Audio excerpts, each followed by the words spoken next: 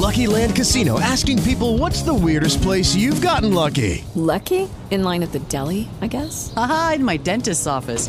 More than once, actually. Do I have to say? Yes, you do. In the car before my kids' PTA meeting. Really? Yes. Excuse me, what's the weirdest place you've gotten lucky? I never win and tell. Well, there you have it. You can get lucky anywhere, playing at LuckyLandSlots.com. Play for free right now. Are you feeling lucky? No purchase necessary. Void where prohibited by law. 18 plus. Terms and conditions apply. See website for details.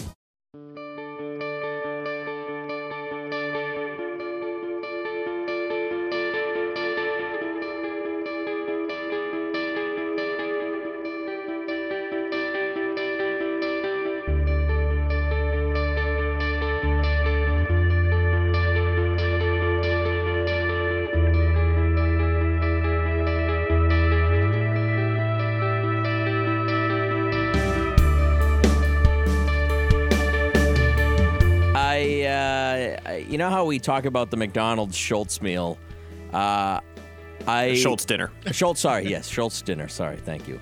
Proper nomenclature. I realized I can't just limit that to McDonald's. I have to spread my wings and try other dinners at other fast food establishments. So I actually I created the Wendy's Schultz dinner this evening.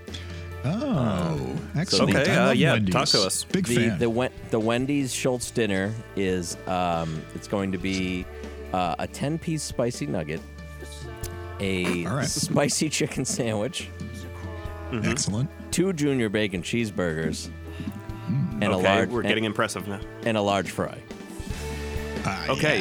That's more impressive than the McDonald's one. And you know what? And if you want to go, maybe Mega Schultz dinner, I'll throw a Frosty in there. But I didn't do that this evening. Yeah, but That's that's just for special occasions, really. Yeah. I mean, that's like the with the Schultz dinner. The special occasion is when the rib witch is in town. I gotta say, I ate the Wendy's Schultz dinner this evening, and I actually didn't feel like shit. Whereas, which is surprising, given the amount of spicy chicken you've consumed from Wendy's tonight. You know what? The Wendy's chicken is top notch. I gotta say. I'm gonna stop. Burger. But I'm gonna stop you both right here. That is not top-notch chicken. Have you ever had fresh chicken in your life? Because it's different. No. But if we're talking about fast food chicken, I'd say Wendy's is top tier. Fresh chicken is overrated for sure. Yeah, we actually we got BK last night. We went to Danielle's brother's wedding. And I don't know about you guys, but it's like a really common thing for us. When we leave weddings, we'll usually hit up a fast food place on the way home. Well, we almost did that last night, but we had to get home to Rigby because he was deciding to shit all over the floor. Oh, yeah, that's no good. Yeah, we just hit it because we had a long drive, too, because the wedding was down by Edaville Railroad, which is a destination some New England folk will definitely be familiar with. I'm familiar. But it is in the middle of nowhere. Isn't that in Carver? Or some shit? Close to it. It was Middleborough, I think, is the town that it's in. Right, Yeah.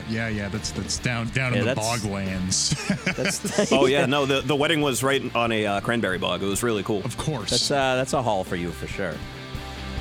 Oh yeah. But the King helped me on my way back because fortunately, right as soon as we got onto 495, there was a rest area there, and I gotta tell you, that drive-through service was awesome. We were in and out of there in like 4 minutes. It barely made a dent on our trip. Did I guys tell you the story about excellent. when Em and I went up to the Washington Hotel and about the Burger King experience? I might have, but I believe so. This sounds very familiar. They have an in-house Burger King at the Mount Washington Hotel now? No. So Emily and I went up to I don't even know if I think it's the Mount Washington Hotel. Whatever that big one is that looks like it's from The Shining, but it's not. Yeah, that's the one. Yeah, Bretton Woods. Yeah, Bretton Woods, exactly. So Emily and I go up there, and we got there really late, and we were starving. We were like, oh yeah, we'll get up there and we'll find dinner, and it'll be great. We get up there, the restaurant and the hotel is closed. There's nothing around there, so we're like, shit. So Emily and I hop on the highway, and we can't find anything. And then just like this, it was just like a beacon in the night. the Burger King sign off in the distance in the off the highway, and I was like, yay! Because Emily's a vegetarian, and they got the Impossible Whopper or whatever. So we went in. Same thing. The folks who worked that drive-thru, fucking top tier. I felt like I was wanted there. They appreciated my business. My truck smelled like Burger King for the next 3 days, which was like making Emily gag. But yeah, no, it was good. Oh, God, I can't get the smell of flame broil off me. I went to Whataburger in Florida, in Texas before my brother graduated his training for the Air Force, and I was supposed to go like pin his wings on him, and I stopped at Whataburger. Don't ever go to Whataburger and get a burger with onions if you're going to be driving or going anywhere, because I smelt like BO for the rest of the day.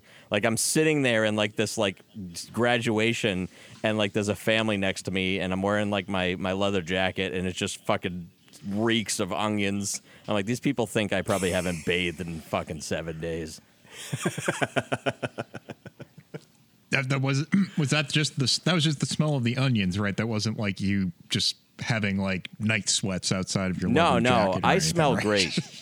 To be Yeah, clear, that's what I I figured. smell fantastic all the time. Yeah, without dispute, sure. For I've been having an obese go ahead. man, I smell great. I want everybody to know that. I was just going to toss in real quick. I'm having Bojangles this Look evening. at you. What do you got in that box? I yeah. see a biscuit. There's a biscuit I still got to work on, some Bo fries, and I already ate the chicken tenders, but there were 4 of them. And I got the honey mustard sauce. They got rid of the fucking Bo's sauce. They were like signature sauce. It's bullshit. Why? I don't know. They just cut down on sauces. It was a great sauce. It was like kind of like an Italian dressing mixed with like, I don't know, some sort of other element, but it was great. Now That I got to sounds deal pretty with. good. Yeah, it was Yeah. fucking awesome.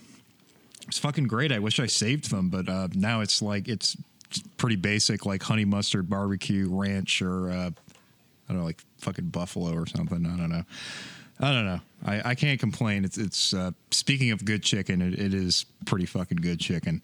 Yeah, I said earlier, like, Wendy's is top tier chicken, which was kind of an ignorant thing to say, because you've got your church, not your church, not churches. Church is bad. You've got your, not churches. Churches taste like an asshole. you got your Raising Cane's, you got your Bojangles.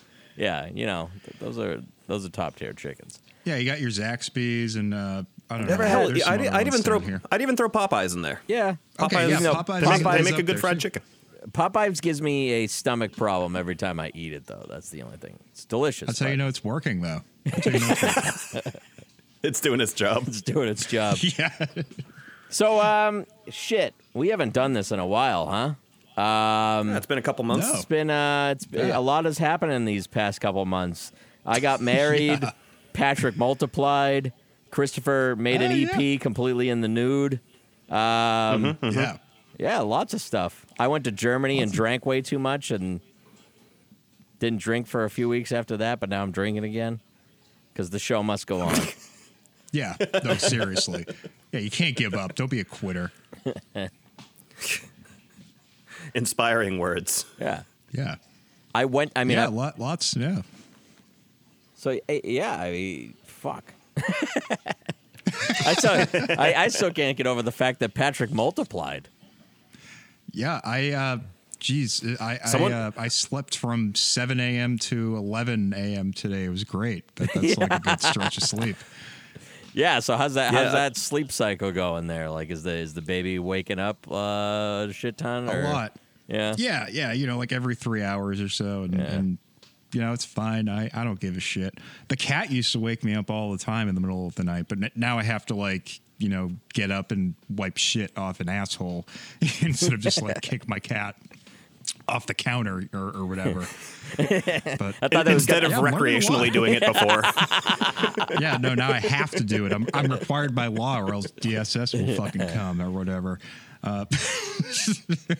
They just can't I'm keep learning a lot. they just can't mind their own damn business. big fucking diaper gonna interrupt my business. I'm sure there's worse neglect happening in South Carolina than not wiping a baby's ass for sure. Oh no! I saw a man driving about 55 miles an hour down the highway with a fucking dog in the back of his truck bed. Oh god! Like, Jesus. Yeah, he's gonna fucking fly out. Aw, poor puppy. My favorite thing I ever saw was down in Florida. Surprise! I was driving down I-4, and this guy was towing his friend's car with a piece of rope down the highway, and his friend was in the car, like, and you can't see this, but like he was like jerking the wheel and like trying to keep use the brakes and make sure that like his car didn't fucking go flying into the back of this guy's pickup truck. That was phenomenal. I love seeing like harebrained schemes on the road. There are very few things that bring me as much joy as seeing someone doing something incredibly dangerous to themselves and others. From a distance, obviously. Yeah. Yeah. Oh, yeah. No, I don't want to be behind that, but... No, it is something I see on a daily basis now. Like someone doing some sort of weird renegade shit. Yeah, I have seen more cars on fire, like in the past year or so, than I think I did in my entire life up north. It was just like every other week. That's about right. That's impressive because I think I can count the number of cars I've seen on fire on no hands. It's incredible. Well, like they don't give a shit about inspections down here, so like that you can kind of just like drive whatever the hell you want. Just see a dude amazing. Driving a pickup truck with 3 wheels. I saw that in Florida, but it was a minivan. This guy was driving down the road. One of his wheels was missing, and there was just sparks flying everywhere, and they just acted like nothing was wrong. And that was the one time in my life I've called the police department. I was like, hey, this guy's driving down fucking 1792 with 3 wheels. He's going to kill somebody. Can you please? And they were so good. And they were just like, yeah, all right, we'll take care of it. Like, it's like normal. I want to throw down some cones. Yeah, it's incredible. Like, and they just like are right next to it. Like, oh, geez, I don't know what happened. Like the cop comes down and just has like the same looks. Like, oh, geez, looks like your car's on fire. Like, no shit. Can I go by you now? They just like the closest. It's like a fucking King of the Hill moment. They just crack a beer and they're just standing there staring at it. The closest thing I can think of to compare to that is when I was growing up, or I was probably like right around the time I turned 18. Someone in my town decided that they were going to make an Ecto-1. Oh, and word around town was that he just did it because his 5-year-old son wanted him to. So he got the proper kind of vehicle for it, like the old ambulance. He did everything on it that you were supposed to, and he just drove around town with this as if it was normal. And there was one night when I went to the supermarket, and it was parked near where I ended up parking. So I walked over just to go take a look at it to see if like he had any controls for the lights or anything inside like that. And on the dashboard, just printed by a label maker, it just said, "Do not," in all caps, "do not drive above 35 miles per hour." Which that means it could go beyond 35 miles an hour and some crazy shit goes down, or like you literally cannot drive it above 35. What I got from that is that it had gone over 35 once before, and it probably lost things. First of all, I love the beginning of that story where he throws his 5-year-old under the bus. Like, I plan on doing that a lot. Just like, yeah, my fucking kid wants me to do this. I don't know. He wanted me to speed, and he gave me the PCP. I don't know. Imagine that. Imagine if you could get away with that. You get pulled over, and your kid's just in the seat. You'd be like, "Well, the kid told me to do it." It's like, I'm holding it for a friend. Well, if the kid told you to jump off a bridge, would you? Well, that's where we're going, officer. That was our next stop. All right, tip your waitresses, everyone. All right. So if you haven't guessed it yet, this is another magnificent installment of Old Men Yell at Cloud. We're happy to be back. We love to do these once in a while for you guys. I'm joined with Mr. Christopher Brown. Ahoy, hoy. and Mr. Patrick S. Barry. Aloha. And I'm Jim Schultz. And Yes, you are. I'm a little bit intoxicated. But we're going to carry on anyway. See, because it's my day, you frig. Yeah. It's my birthday bonus. Yes. So I can do whatever the fuck I want. 36? I'm 36. I started Yeah. having every year, like, I feel. You know what? I've been having. What's the plural of crisis? Is it crises? Or is it crisis? Crises. Crises. I feel like I've been having midlife crises since 30, and just every year they get exponentially worse. So we'll see what this year has in store for me. You do know that 30 is not mid-age, Oh, right? it is for people like me who likely won't live past 65. Yeah, let's be realistic. I'm middle-aged right now. I'm not going past 80. I've had this issue where I forget what age I turn. Like, I think past 32, I kind of like, am I turning 33, 32 Oh, my this God. year? I'm like, I cannot fucking remember how old I am. I was on the Just somewhere vaguely in the 30s. I was on the Sun Chronicle. I was on the Sun Chronicle the other day, which is the local newspaper, and I just happened to scroll past the obituaries. And this is the point of my life that I'm in, where I scroll through and I'm like, it's like 90. This person died at 98. This person at died at 104, and I'm just like sitting there going, "Wow, must be nice."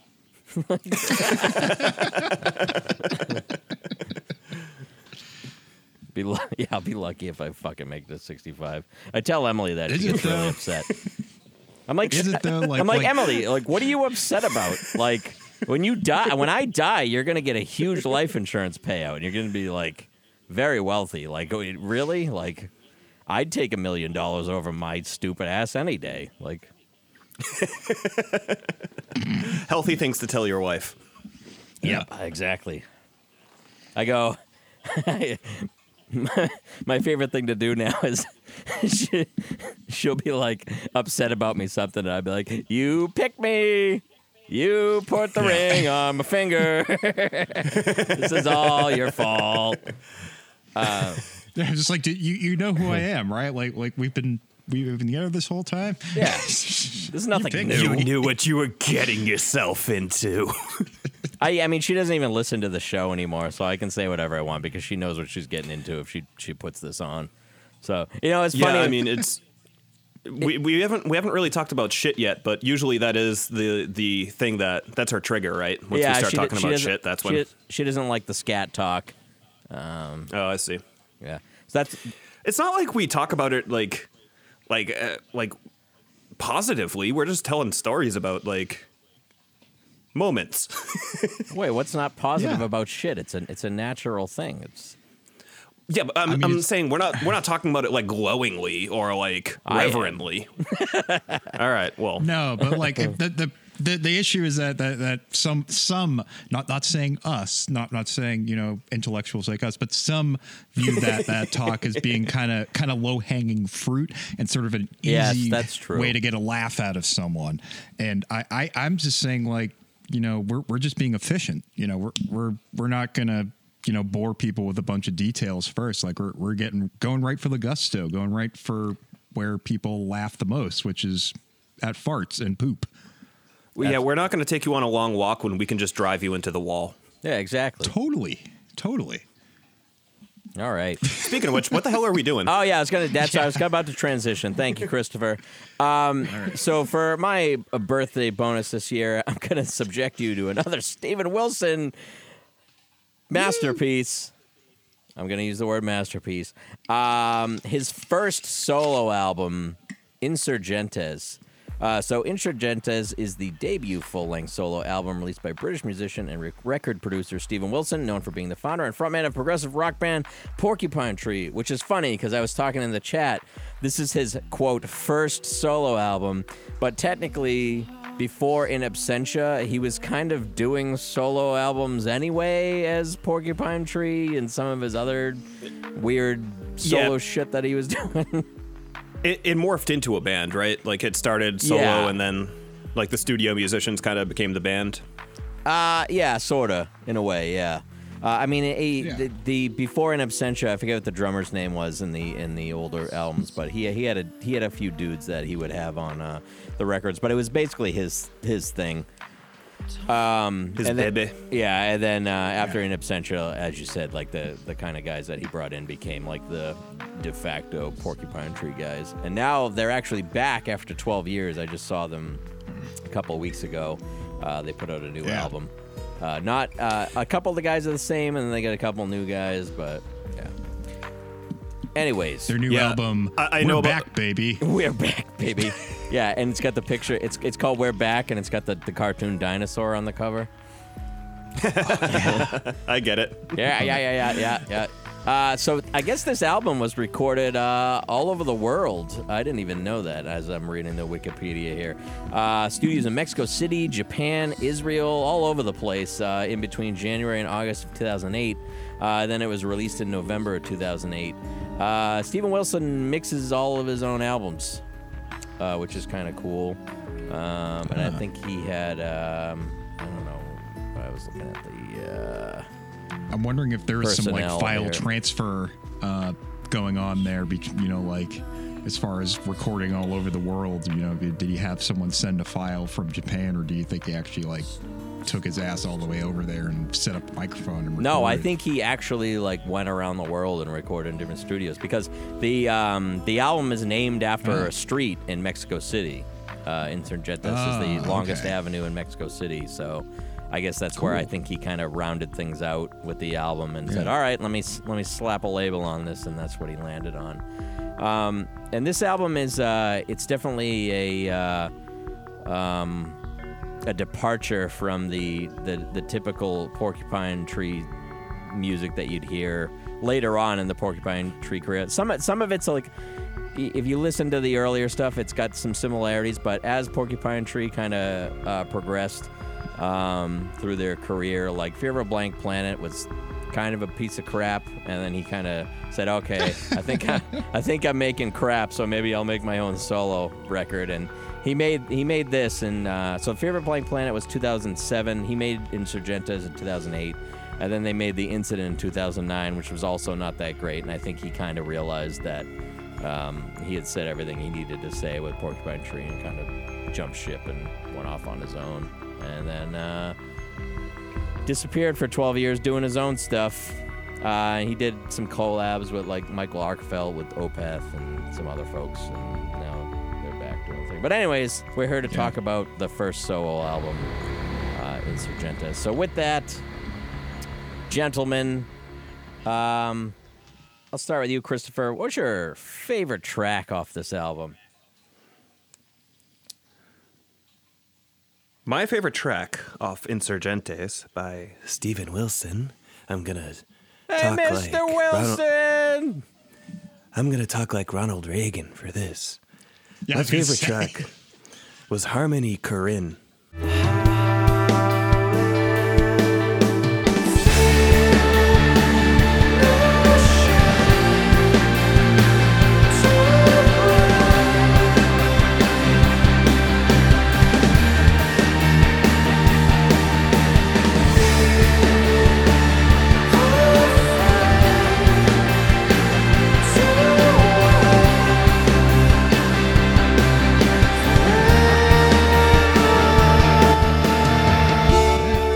I have no idea why he named a track after Harmony Korine, but the song is really fucking good.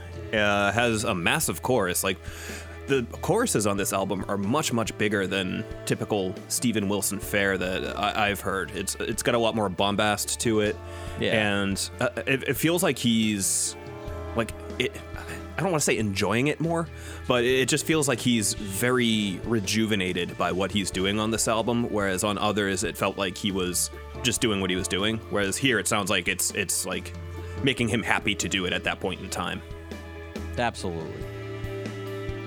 I'll agree with you. Like, when I first heard that he was putting out a solo album, and I was like, what? A lot of the times you see these guys, they kind of leave their main squeeze, and they go off and they do their solo thing, and you're like, all right, what's this piece of crap that they're gonna put out? and that first song came on, and I was like, holy shit, this is going to be awesome. But the thing about that's funny about that song is you hear that, and then the rest of the record is like completely different. In some ways, Yeah. yes, and in some ways, no. I think the choruses kind of maintain, but yeah, otherwise, I think the song it's not necessarily representative of what you're going to hear for the rest of this. Exactly. Yeah, I thought that it did kind of establish a certain mood that he was going for, which was like, I thought this song had a great, nice soundscape and everything. It was like very Radiohead-esque. It was kind of like Radiohead, like a click further towards Dream Theater camp, but like not too far there. There's further tracks that kind of sound more like a mix between the two, but it's like, yeah, this one sounded like Radiohead with like a little tiny smidge of prog thrown in. But then you get this nice little kind of like lo-fi keyboard section that happens in the middle. Like, I don't know, everything kind of like the panning goes really extreme or something like that, and it's like, okay, now we're like back into like studio territory, studio nerding territory, I guess. Yeah, I thought you got a little glimpse into what you get on the rest of the album with that one. Yeah, I thought it was funny with this album. It's like you could tell, like, even in the notes here, it says he wanted to kind of go towards more of like a droning and like noise rock kind of project. And you think about like traditional noise rock, which actually I just saw Melt Banana the other night, and that was pretty cool, speaking of noise rock. But like, it's typically kind of loose and jarring and, you know, dirty, I guess is a word. And like, I feel like Steven tried to do that, but because he's a prog boy, like it was still clean. It was like the cleanest dirty thing he could do. If that makes any sense. He's still a big fan of, you know, putting thought into harmony and melody and stuff like that. So, you know, a band like, you know, I mean, he's got Jesus and Mary Chain might not put that much thought into that, or like My Bloody Valentine or something. At least like not in like Loveless era or anything like that. But yeah, I think he's such a fan of like the composition end of it that he's always going to kind of fall back into that for comfort. I mean, he's got Jordan Rudess and Tony Levin on the album, for Christ's sake. Like, they're not about to make any fucking mistakes. Like, you could probably zoom in on their notes and they'll be like exactly lined up with the metronome and the grid. Yeah, exactly. You got two elements from Liquid Tension Experiment right there. So. Yeah. Have you ever seen Whiplash? Yes. No. So all of the scenes with what the hell's that actor's name? Why can't I think of it? J.K. Simmons. All of the scenes with him, whenever the drummer screws up, when he just kind of holds his hand up in the air and he winces. Yeah. I imagine Steven Wilson doing that in the studio. I told my boss to watch that movie when we were on the way to Japan, and he was like, thanks, I had an anxiety attack the whole flight over.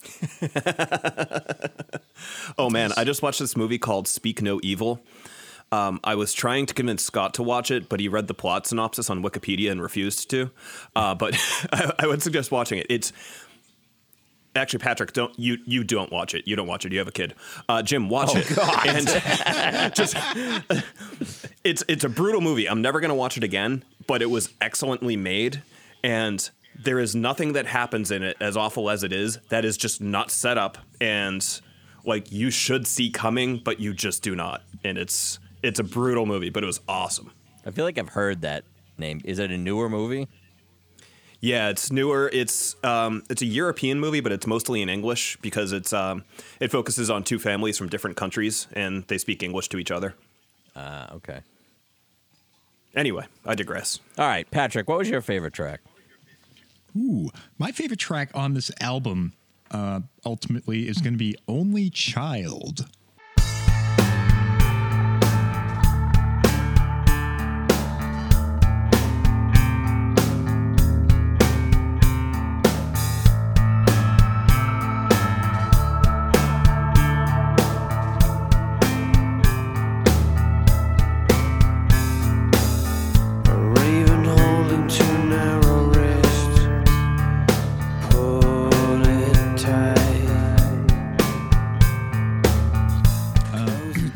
Song that sounds like it should be an Aerosmith cover based on title. Yeah, exactly. Is that the song? Oh no, Last Child is that song. They have another Child song too, though. I think it's Legendary Wow. Child. That was amazing. I just started singing and fucking Zoom just popped up and said, "Are you playing music?" Like it recognized me. Like I guess I did pretty good. Anyway, sorry. I always carry knew on. you had talent. Yeah, Legendary Child. It was a single from 2012 from Aerosmith. And let's not forget that they worked with Desmond Child. So they're a child-friendly band in many ways. All right. Especially the drug part.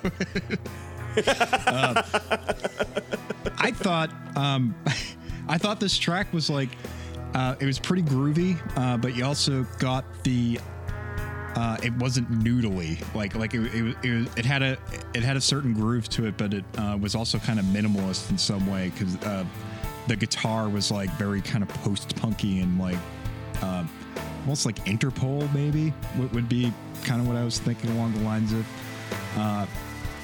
And something about this song, it had swagger to it, which I almost can like never get from a Steven Wilson song.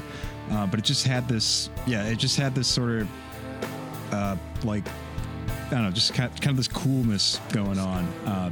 If that makes any sense. The drums were like really pulled back and doing something that was like kind of more tasteful and purposeful, and yeah, just kind of like had this nice mid-tempo groove that that I was really locking into. They made Gavin behave on it. Yeah, exactly. Like you throw in like these little flourishes every so often, and I was just like, yeah, this is pretty sick. So yeah, I liked that one. It was kind of the general kind of harmonic vibe of it too was like very sinister and intriguing too. It wasn't overly proggy or anything like that. It still kind of had this this sort of like dark sinister veneer on it that I really liked ultimately. All right, very cool. My favorite track, I'm actually gonna back Christopher up here. I'm gonna go with Harmony Korine, or Corinne. How the hell do you say it? Corinne. Harmony Corinne. Corinne. Yeah. Yeah.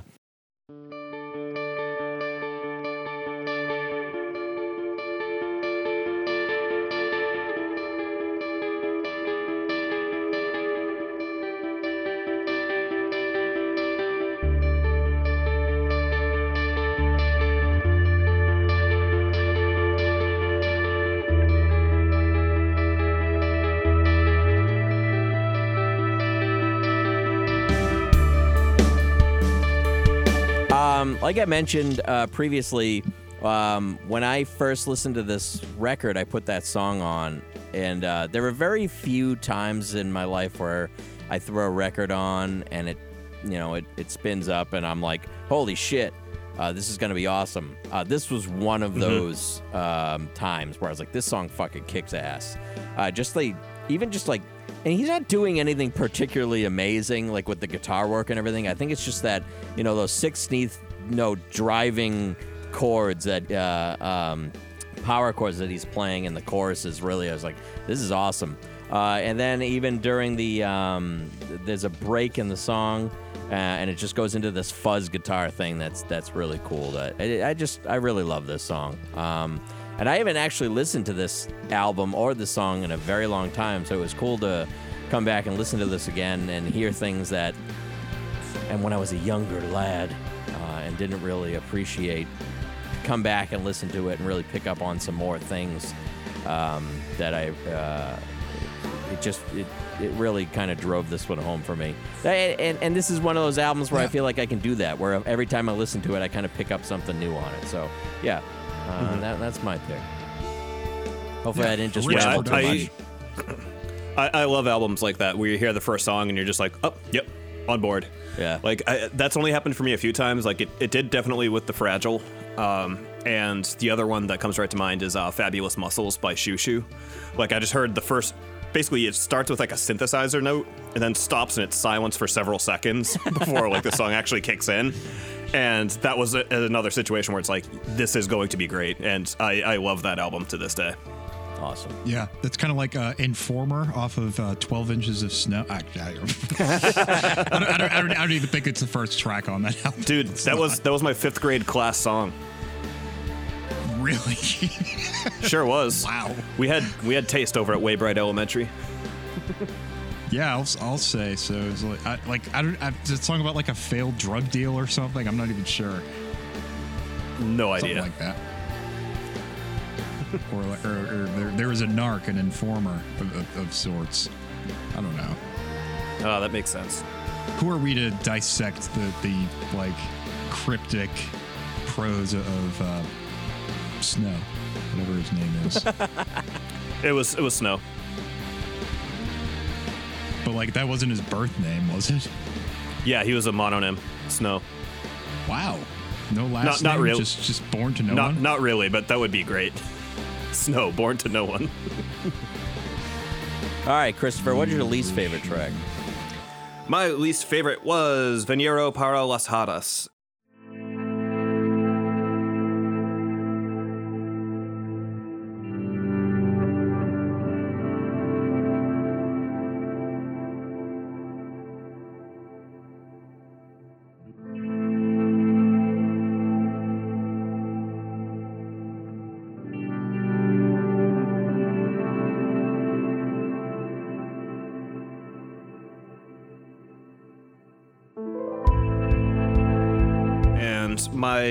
The reason that was my least favorite is because it was the one that just kind of didn't really do anything for me. And I gotta say, with 2 exceptions on this album, I liked every song. So that was the one that stuck out to me the least, and the one that I would certainly skip over. The other one I had on there was Only Child, but I still liked quite a bit of that. Like Patrick was saying, it was weirdly Interpol in some ways, especially the drum sound. And that kind of drew me into it, even if I didn't love the song itself. I appreciated the sonic qualities of it. Yeah, Veneno was kind of tough for me to. I didn't have a lot of notes for that one. My one thought was I think there might be. Maybe there's just. I don't know if it's Variophone or if it's actual real woodwinds, but it kind of reminded me of some of the later Talk stuff, which I'm certain Steven Wilson has fucking listened to, so it kind of made sense. He has probably to me. heard that, yeah. Yeah. If you ever look at a picture of Steven Wilson in his house, he generally does like his little snippets and stuff in front of his vinyl collection, and it is fucking massive. So he's probably listening to it. Yeah. I fucking bet. Yeah. All right, Patrick, what was your least favorite? I had trouble picking a least favorite, actually. I found myself I generally am like pretty much cool with every track on this album, I think. I think Get All You Deserve.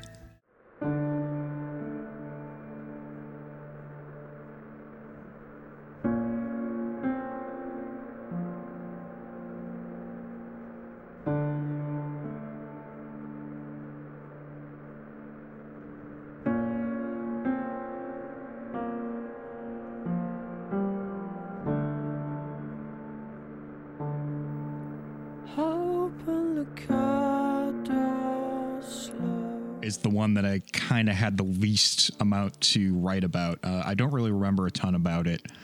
And that's really all I can say. Everything else was noteworthy, and that one was not as much to me. All right.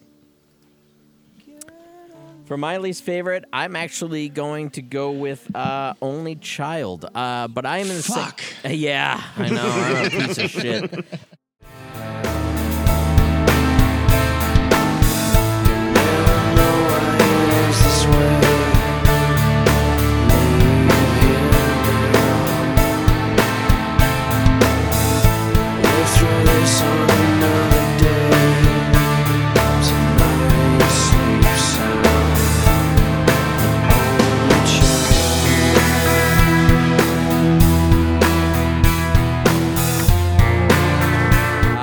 You know what it was? Is probably because the drums were fucking held back on that one. But no, that's not true, because I actually fucking love Insurgentes, the final track, and there's no drums on that. But Yeah, I love every track on the song. Again, coming back to this album and listening to it after I haven't listened to it in several years has been fucking awesome. But this one, I don't know. I think it's something about the lyrics that just don't grab me on this one, and because of that, I had to put it at the bottom of the totem pole. Yeah, that's fair. I honestly don't remember anything about the lyrics. Yeah, I didn't catch much of the lyrics this way through. Darren Kenneth O'Brien is Snow. Oh, okay. I didn't know if you were having an episode there for a second because you just started yelling a name. Oh yeah, I'm just having an episode Stella! over here. Random names. Terrence Wilkinson. Terrence Wilkinson. Oh man! All right, Christopher, what is your VUMP? For those at home playing, what is your MVP moment?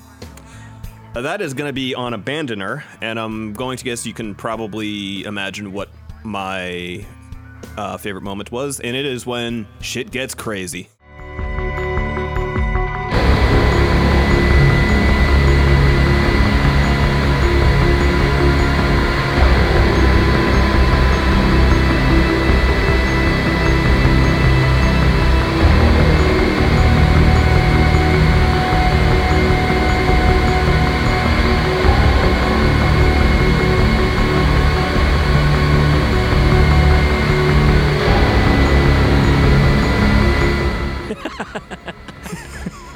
Yeah, I figured.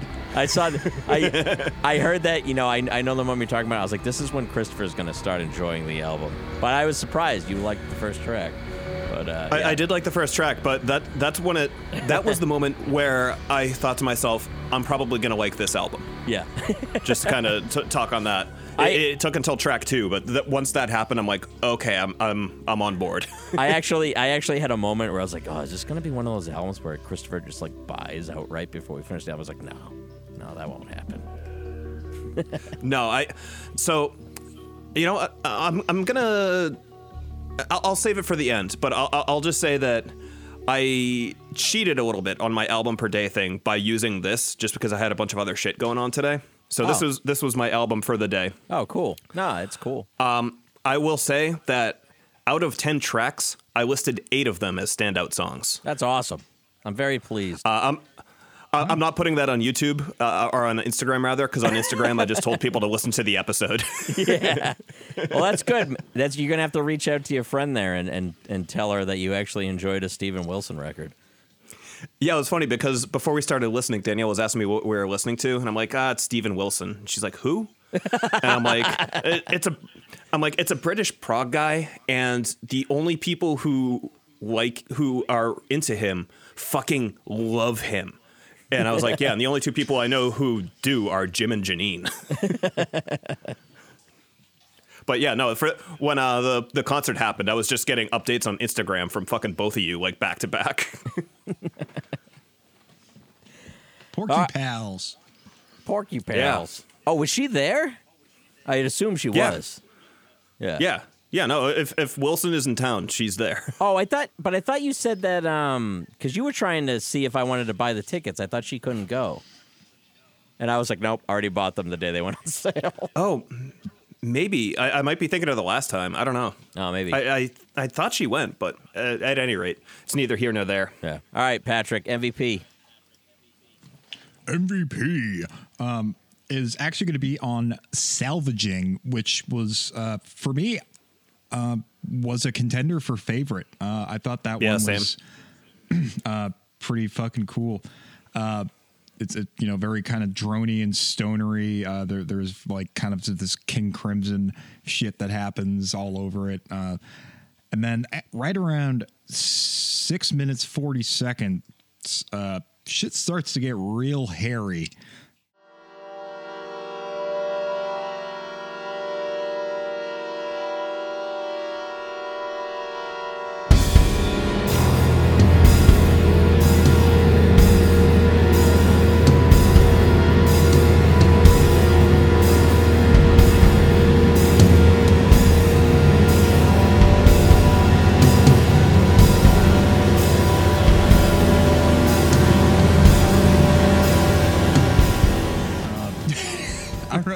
I think there's like I don't know what the fuck, like some kind of old ass like Vox Continental type organ, something with a lot of noise on it, kind of and high, like a lot of like weird high end hiss and noise kind of comes in, and then shit kind of builds slowly on top of it for the rest of the track. For it's like another minute and a half or something like that, or maybe even 2 minutes.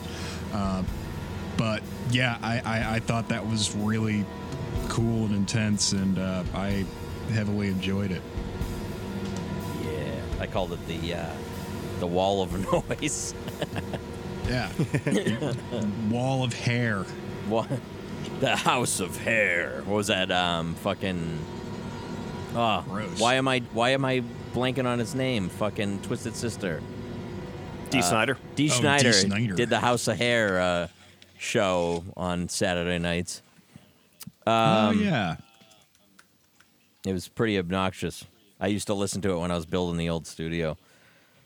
My MVP, I'm going to go with, let's see if I can say this correctly, in Veneno para los Hadas. The guitar swells and the vocal swells.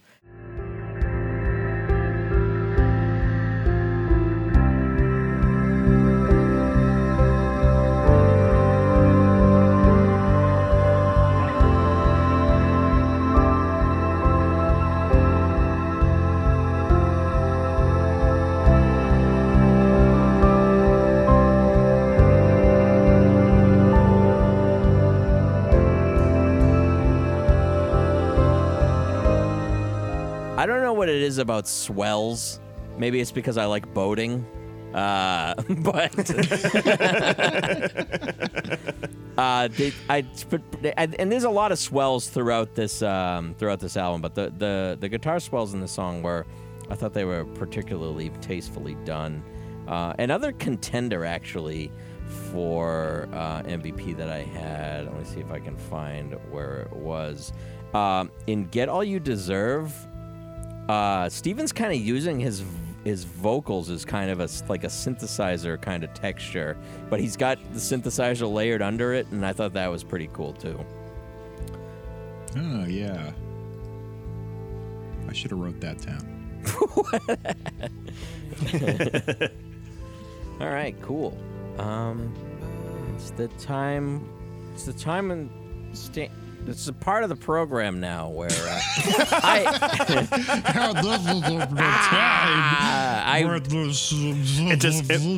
It makes me think of that bit on The Simpsons when the TV network goes off the air and it just says technical difficulties, and you see like the logo is a stagehand like drinking a bottle that just says XXX.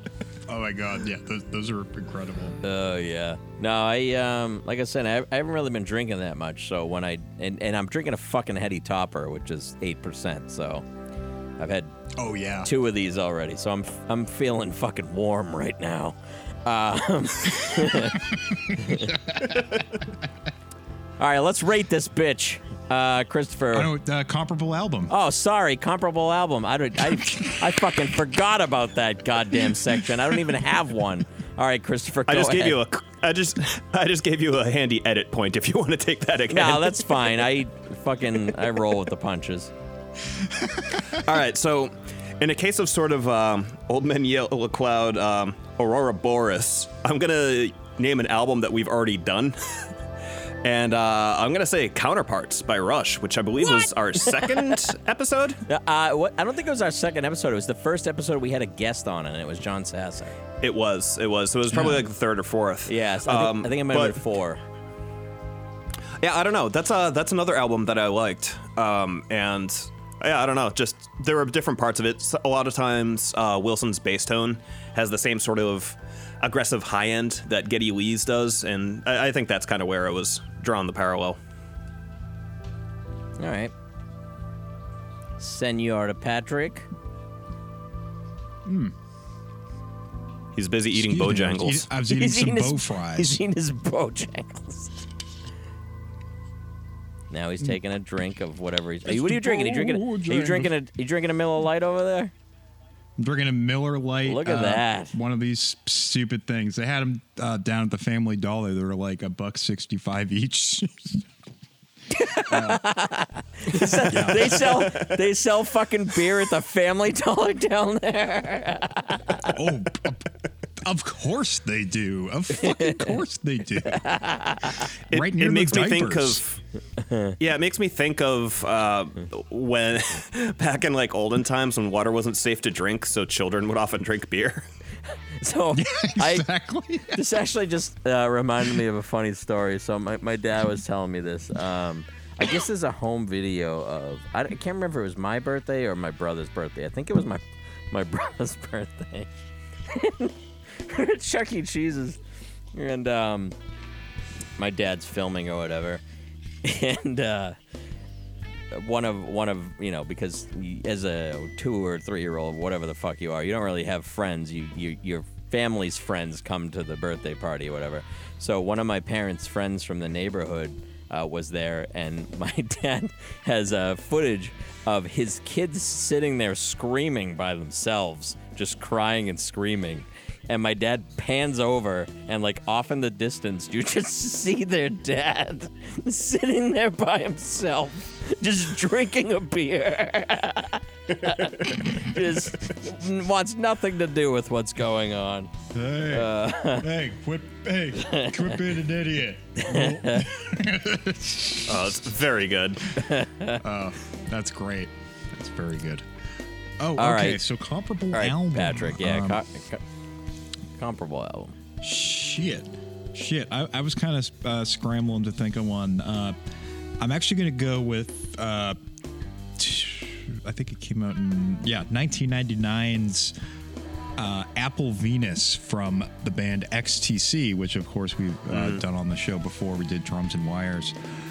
So they put out an album, actually it was volume 1, so they released the next volume the next year, but this particular volume had quite a bit of like kind of string arrangements on it, and also like there was a lot of kind of sequenced electronic stuff happening. Basically, these guys like were given one more chance to put together an album, and they blew their whole budget on a one day session with string players at Abbey Road Studios, and recorded the rest of the album like in their garage or something like that. So it's like there's just kind of like interesting use of string sections and electronic sequencing, MIDI, and things like that to kind of fill things out from there.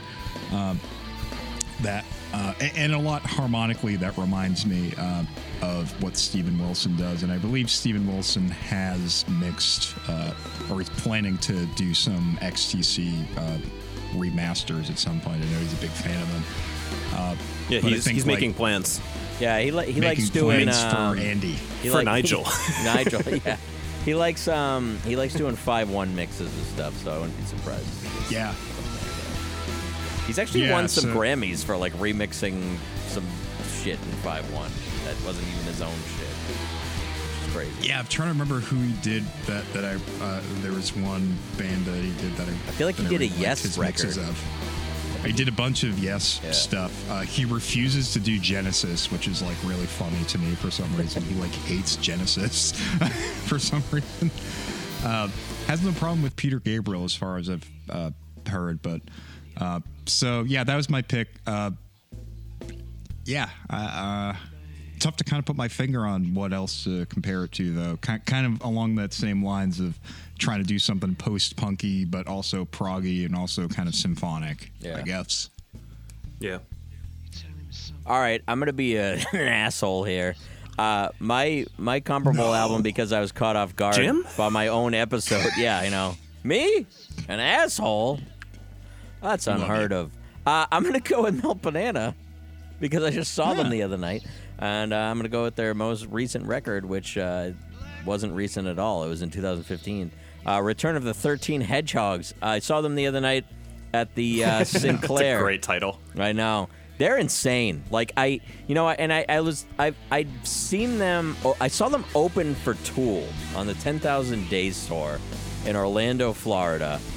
And as you can imagine, it was not met with great reception. by the Floridian Tool fans. I've never seen a band get booed. Yeah, the specifically Floridian yes. Tool fans. Yeah. But I Not actually... like us Massachusetts Tool fans. We're elevated people. Yeah. No, but I mean, I got to say, even when I saw them at the open at the Tool show, I still was like, this is kind of cool. And then, like, I had just heard that name forever beyond that show. Like, I always heard Melt Banana. Oh, yeah, I know Melt Banana. And then my buddy Eric, who's been on the show, he's like, hey, you want to go to Melt Banana on Wednesday night? And I was like, yeah, all right. And the whole day I was like, do I really want to do this? Do I really want to subject myself to this? I'm just going to be a bunch of fucking, like, noise and everything. And I went, and it was fucking awesome. It was a great fucking show. Like, they do a great job. Well, that's the type of stuff. Yeah. That's the stuff you want to see live. Exactly. Like that's just got to be so much fun. Yeah, like, and just like seeing them try to put that all together. Like that's the excitement of that style of music. Exactly. For me, I think. Yeah, that was. And I had that realization after the first song. I was like, okay, this is one of those bands where you want to see live as opposed to listening to the record. Yeah. I mean, the record's fine too, but listening to it live is more enjoyable. So yeah, that's my cover. All right, let's rate this bitch. Christopher? Woo. I am going to give this an 8.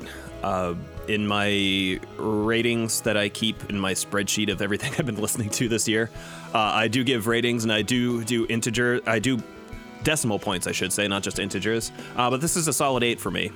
This is a really good album. I'm kind of more into curating my vinyl collection at this point, so unless I decide to get rid of some stuff, I can't see myself picking this up. But I'll definitely listen to it again. I'll definitely listen to chunks of it. It's a pretty fucking good album. No complaints here. For those of you who can't see, there's a tear streaming down my face right now.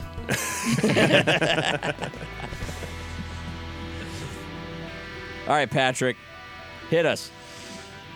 I'm also going to give it an 8. I think this is thus far my favorite Steven Wilson thing that I've heard. And like Christopher was saying, probably the one that I'm most likely to revisit. We did, what was it, Hand Cannot Erase? Yes, the one that's based on me, correct. Yes, the one that the concept album about Jim Schultz touching him. I honestly don't remember a ton about that one. I remember liking it more than the Porcupine Tree album, if I recall correctly, because this is the third Steven Wilson thing that we've done for this show, right? Correct. We've done one Porcupine Tree, and this would be the second Steven Wilson. Yeah, so I think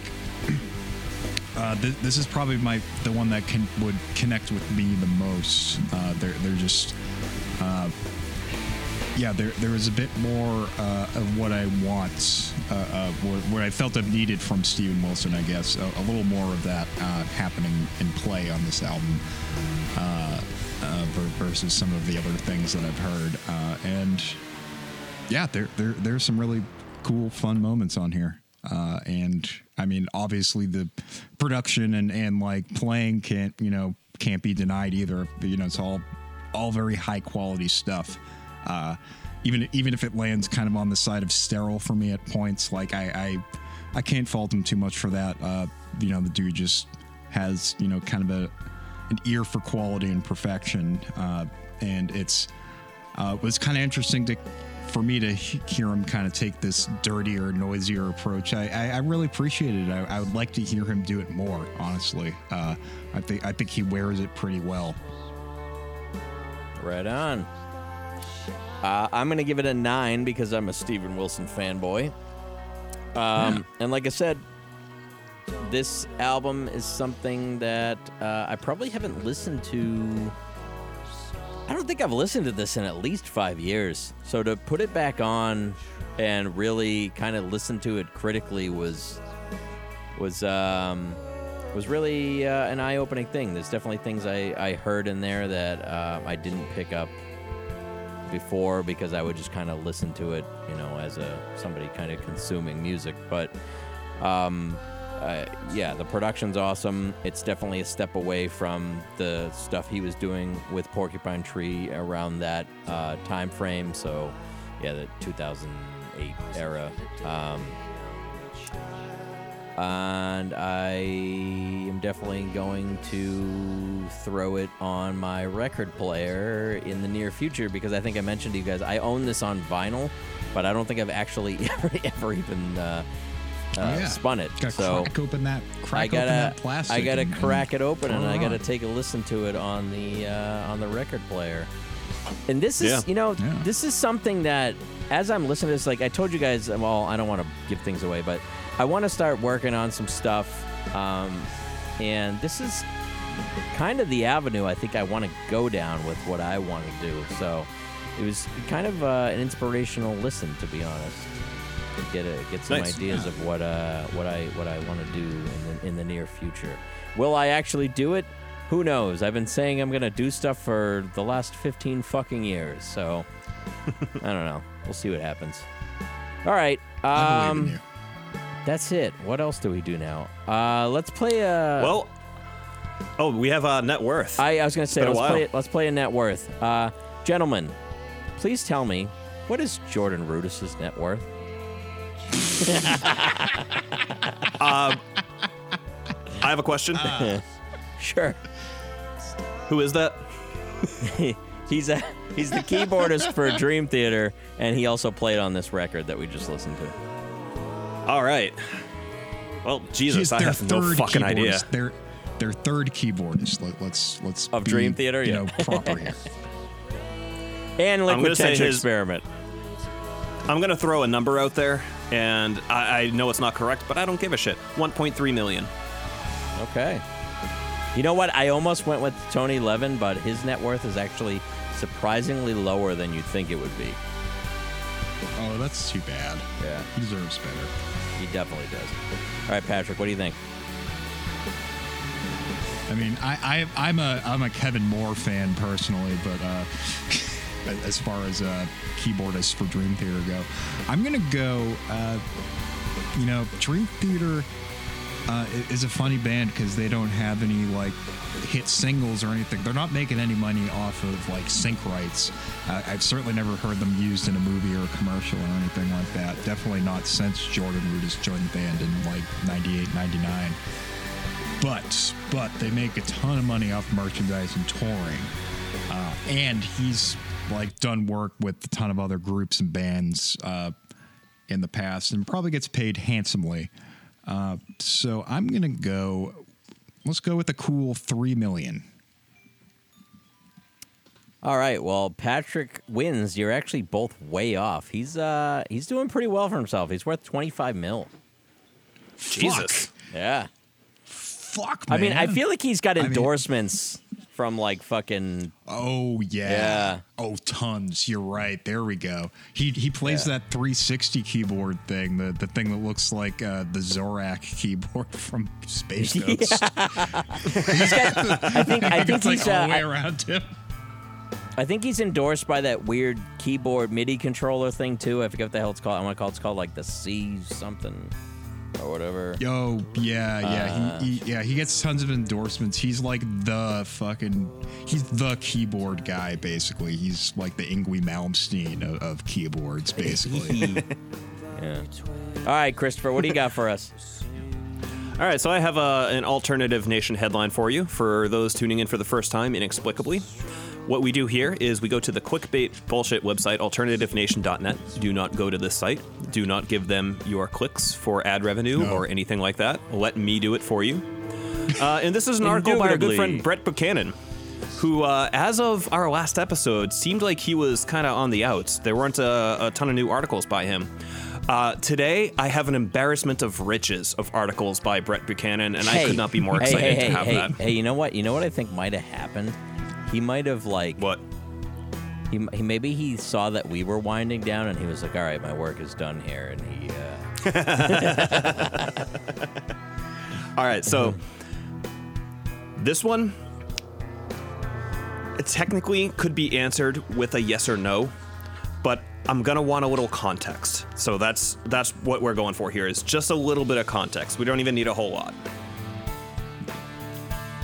Our headline is John Frusciante leaving Red Hot Chili Peppers after new album?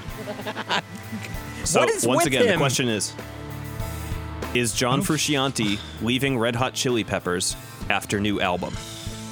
Question mark. Fucking Jesus sick of Christ! this. If it isn't fucking if it isn't fucking Eddie Vedder, it's fucking John Frusciante. Or Billy All right, Corgan. so- yeah, it's like Billy the Corgan. 3 bands. No, he doesn't write about Billy Corgan anymore after Billy complained. Yeah. So what I'm going to do, as is tradition, I'm going to ask you guys, or I'm going to let you guys ask me 10 yes or no questions to try to find out more information about this. And then at the end of it, I want you all to give me an educated guess based on those 10 yes or no questions as to whether or not John Frusciante is leaving Red Hot Chili Peppers after new album. Jim, it's your birthday. Let's start with you. Yes or no question. Is this a statement that came from John Frusciante's mouth? Whether it be text Yes. or okay. Yep. Is this a shit, how do I phrase this? Is this intended to be a permanent exit versus a sort of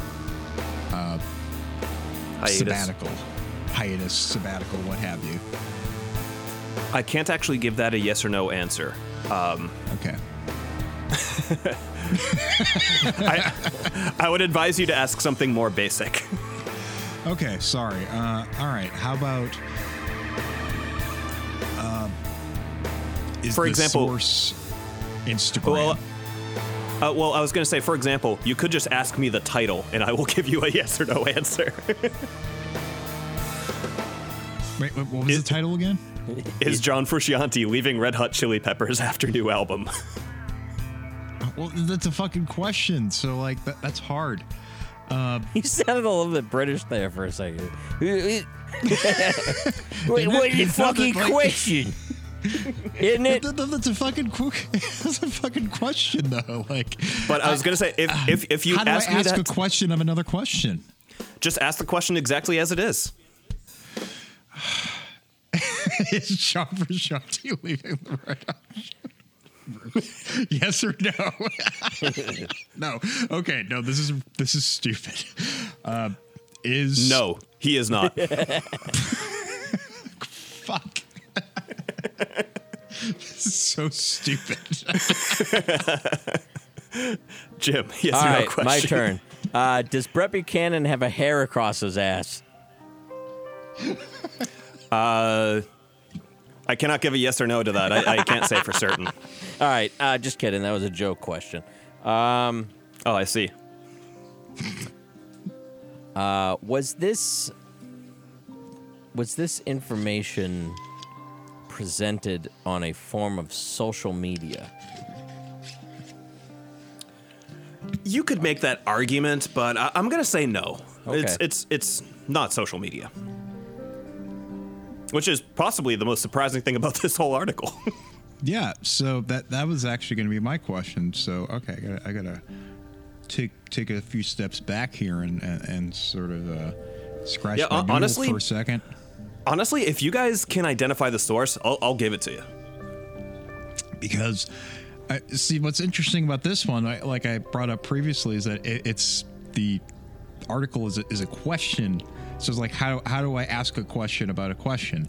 So we've established that the question has an answer, and you've given me the answer, and the answer is no. So we've already figured it out. Like we've already. What I'd like you to do, concerned. I'd like you to just get me the source. Get to the source, and I will give you it. Right. Okay. And we've Is already the determined that it source- came directly from Frusciante. Okay. Or Jim, you specified that it came from his mouth, correct? Correct. Yes. So So- it came directly from John Frusciante's mouth. He spoke the words. It came directly from his mouth. not on social media though. So how does one? Okay, is the source a phone call? It very well could be. I don't know for sure if it is or not. Okay. My turn. Yep. All right. So it's not from any other member of the band. It's from John Frusciante.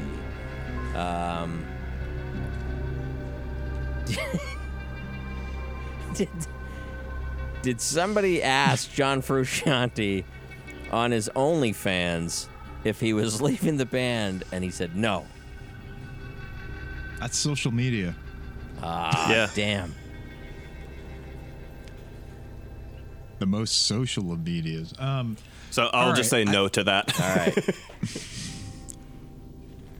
All right, before you get into this, in-person interview? Was this an actual in-person interview? Well, no. Your last question was asking whether or not it could have been over the phone, and I don't know the answer to that. It could have been, so I don't know if it's in person either. I'll let you ask another question. But there is a second player involved here, a second player that we're all aware of, and Mr. Flea. Eddie Vedder. So there is a mystery second person involved. It's Eddie Vedder and Billy Corgan. Chester Bennington. He's dead. No, buddy. he couldn't make it. He couldn't make it this time. He was a little indisposed. Okay.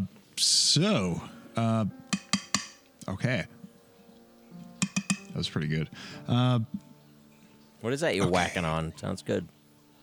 It's the beer can on sort of a glass. What do you call it? Thing you put on the table to protect your coaster. Coaster. There we go. Oh yeah. Beer cans are pretty good percussive instrument. If we're being honest. I agree. So it might be a phone call. It's probably in Was this- person. was it- I'll say that, but it could theoretically be a phone call. But I'm guessing it's in person. Did Brett Buchanan spy on a in-life interview with John Frusciante with like another interviewer? Like, was John Frusciante and another interviewer having an interview, and Brett Buchanan was like peering from the bushes and like got his tape recorder out? So what I'll say is you guys seem a little lost at sea here. So I will say that Brett Buchanan was not involved, but yes, someone else was interviewing Frusciante. All right. Was the person interviewing John Frusciante a pretty well-known figure? Absolutely. Okay. All right. Person interviewing Frusciante was a pretty well-known person. Was it on 60 Minutes? No, but this person is well known. This person is well known within the Chili Peppers camp as well. Okay. So it's not like we're not talking about like fucking Cronkite here or something like that. Okay. Did Brett Buchanan just like watch a Why are you asking? Brett's not involved. I just told you Brett's not involved. He's not involved at all? Like, he wrote the article, though, didn't he? He wrote the article, but yes, but he's not involved otherwise. Okay, but so he's a passive, like, individual in this story. Okay. Yes, he heard this interview and he wrote this article.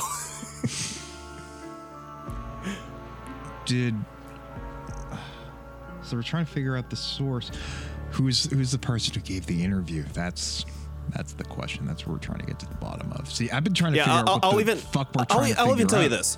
I'll even tell you this. The source is a podcast. Whose podcast was it? It's a podcast. Oh, nice. I It was love Joe- podcasts. We so- should- Joe Rogan. You guys have start three one. guesses left. You guys have 3 guesses left. Patrick, Okay. we're starting with you on this. well known within Red Hot Chili Peppers camp. Was he on the Will Sasso show? No.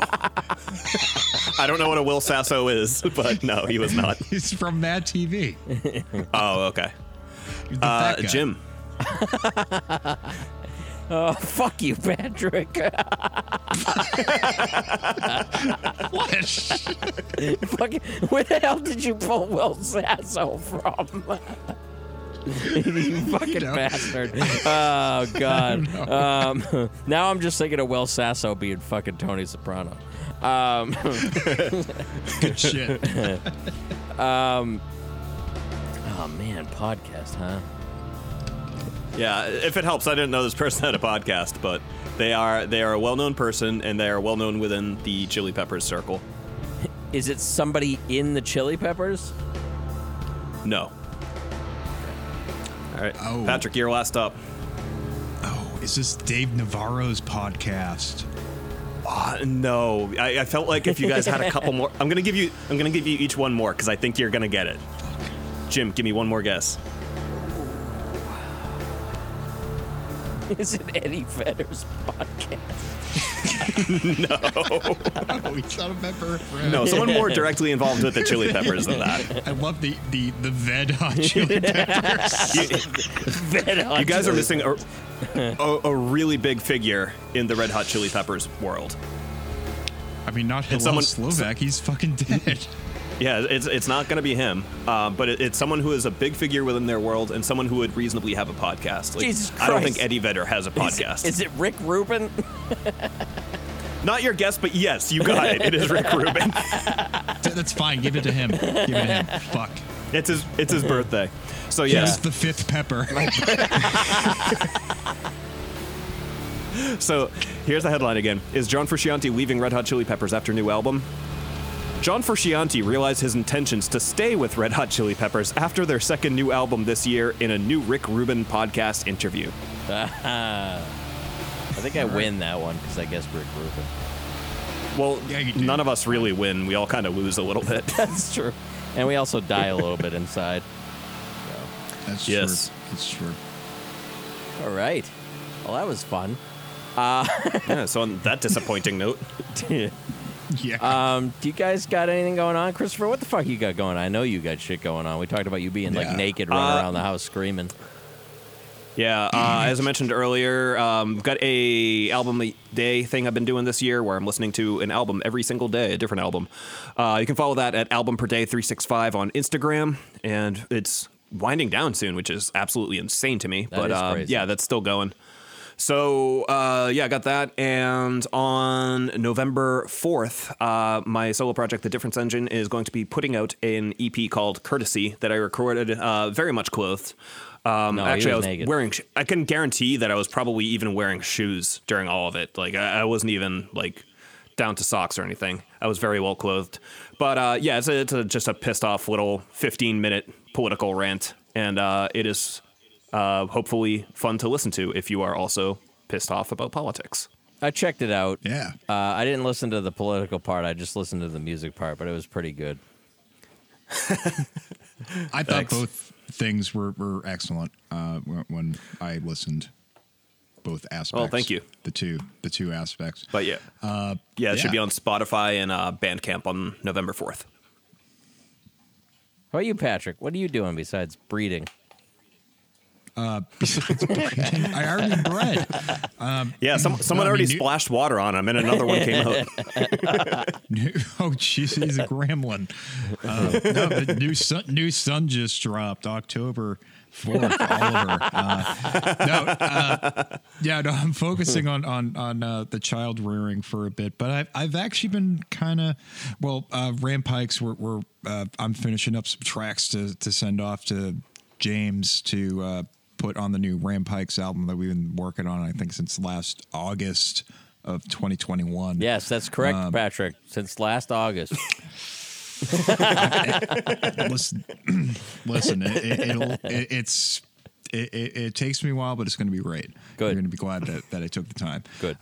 Good. Yeah, and I guess after that, I'm hoping to actually get started on a new Patrick S. Barry record after that. So I don't know. Stay tuned for that in the new year. And yeah, keep checking out Jukebox Zeros, the other show I do for the Zero Science Network here. I think that's it. I don't know if I really have anything going on. I've told you guys that I want to start a new project. It's called Radio Towers because I'm boring and I can't think of a good name. So I was driving by some fucking big-ass radio towers on the highway, and I went, that would be a pretty cool name for a band. So I registered the name and set up my Bandcamp, and now I'm just going to fucking make something. Other than that, I've actually been getting pretty good success on my TikTok, which is fucking surprising. I've been trying forever to fucking get people to pay attention to me on Instagram, and nobody does. So I tried TikTok, and I'm doing pretty good. So if you want to follow me on TikTok, holy shit, TikTok. Spoken like a true 30-something. I know. Fuck, I'm practically check me dead. out on the Talk Chick. Yeah, check me out on the Talk Tick at Drum Smarts. And I'm actually going to be probably switching over my Instagram account to be at Drum Smarts as well, so I can focus on just publishing some drum material and not using my current account at Meta Drummer, where I post about my dog most of the time. I think that's it. I think that's all that I'm really doing. And then obviously Patrick mentioned the Rampikes album. I'll be mixing that once we get all the stuff in. Also, Bastard yeah, too? I was gonna say I'm also playing drums for the band Stag Bastard. John Sasser, former guest of the show, is also involved in that project. He mixed the new record for them. We're playing a couple shows. Actually, if you're in the Providence area and you got nothing to do on the Sunday night before Halloween, we'll be playing a show at Alchemy. So you can come watch me be a stupid asshole and John be a little less of a stupid asshole at that show at Alchemy. I've known October 30th. Seri for years. I know, that's too. wild. He's one of two people that I've actually gotten into a physical fight with in my life. What? I'm going to ask him That's about a story that. for another day. Yeah, I'll ask him about that. No, it's crazy because we were at the house here, and he came over and we were practicing, and he was talking about you. He's like, oh, I realized I know Patrick. I've been listening to his show, Old Man Yellow Cloud. I was like, yeah, asshole, that's me. I'm the Jim on that show. I'm the Jim. That's yeah. fucking hilarious. No, he's a great dude. I love him. Yeah, he's cool. He's a good dude. Glad he's back in town doing the music. And thing. the other thing that's fucking crazy is like him and Amy, former guest of the show, they both know my boss because they grew up in Abington, which is fucking insane too. Oh yeah. I forget who that is, but yeah. The world is too small, and I hate it. Anyways, all right, thanks everybody for listening to the episode. We really appreciate it. You can find us online at zero-science.com, along with all the other shows on the network, like, as Patrick mentioned, Jukebox Zeros. We also got... is anybody else doing anything anymore? I don't know anymore. Oh yeah, when Scary Met Stabby. When Scary Met Stabby. Yeah, that's Christopher's podcast. With, and Danielle and I will be starting our Magnum PI podcast soon as well. Magnum PI podcast. Check out When Scary Met Stabby. That's Scott Curlin from Writer's Bagel Basket and Christopher, our one and only. If you want to reach out to us, shoot us an email at oldmanyellowcloud@gmail.com. Our Instagram is at oldmanyellowcloud. And if you want, you can find us in a little corner of the internet called Twitter. Our handle there is at yellowcloud. Take the time out to leave us a rating. We haven't been around in a while. We know you miss us, so if you're actually still listening and give a shit, you need to leave us a fucking rating. I don't even care anymore. Like, if you really are following us this far and you haven't let us a rating, you're kind of a bastard. So you should probably go ahead and leave us a rating. Or, better yet, if you don't want to leave us a rating, just tell your friends or your family about us. Thanksgiving's coming up, so if you're sitting around the Thanksgiving table, just go, hey, have you heard about this little joint called Old Man Yellow Cloud? You can find them on the Zero Science Network. We directly read them, and it directly affects our self-esteem for the day. Listen, I can't eat, all right? I cannot fucking afford to eat unless you fucking tell people about this podcast. So, do it. This is our bread and butter, guys. All right, I'm Jim. Patrick? And I think I'm Christopher. And we'll see you in hell.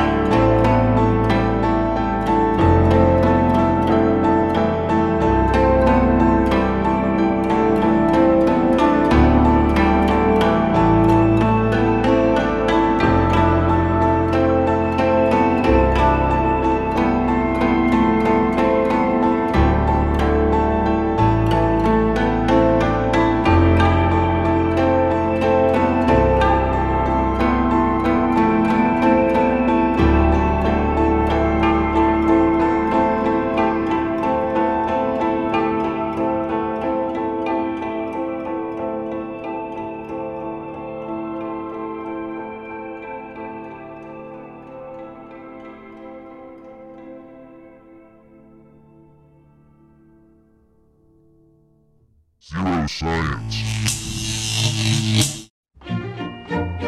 Lils and Patrick are two local musicians from the New England area whose minimal accomplishments have left them thoroughly unqualified to judge bands and artists who have been more successful than they ever could be. And yet, their passion for bad music persists on Jukebox Zeros, the podcast that takes a retrospective look at the worst albums of all time. From the Shags to Attila, from Cyberpunk to Scream. If there's a band that has an album they're ashamed of, Lils and Patrick will be there. Share their love on Jukebox Zeros, now on the Zero Science Network, and wherever podcasts may be found.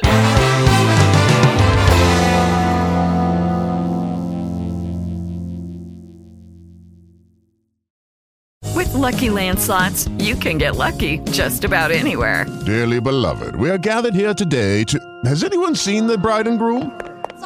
Sorry, we're here. We were getting lucky in the limo and we lost track of time. No, Lucky Land Casino, with cash prizes that add up quicker than a guest registry. In that case, I pronounce you lucky. Play for free at LuckyLandSlots.com. Daily bonuses are waiting. No purchase necessary. Void where prohibited by law. 18+. Terms and conditions apply. See website for details.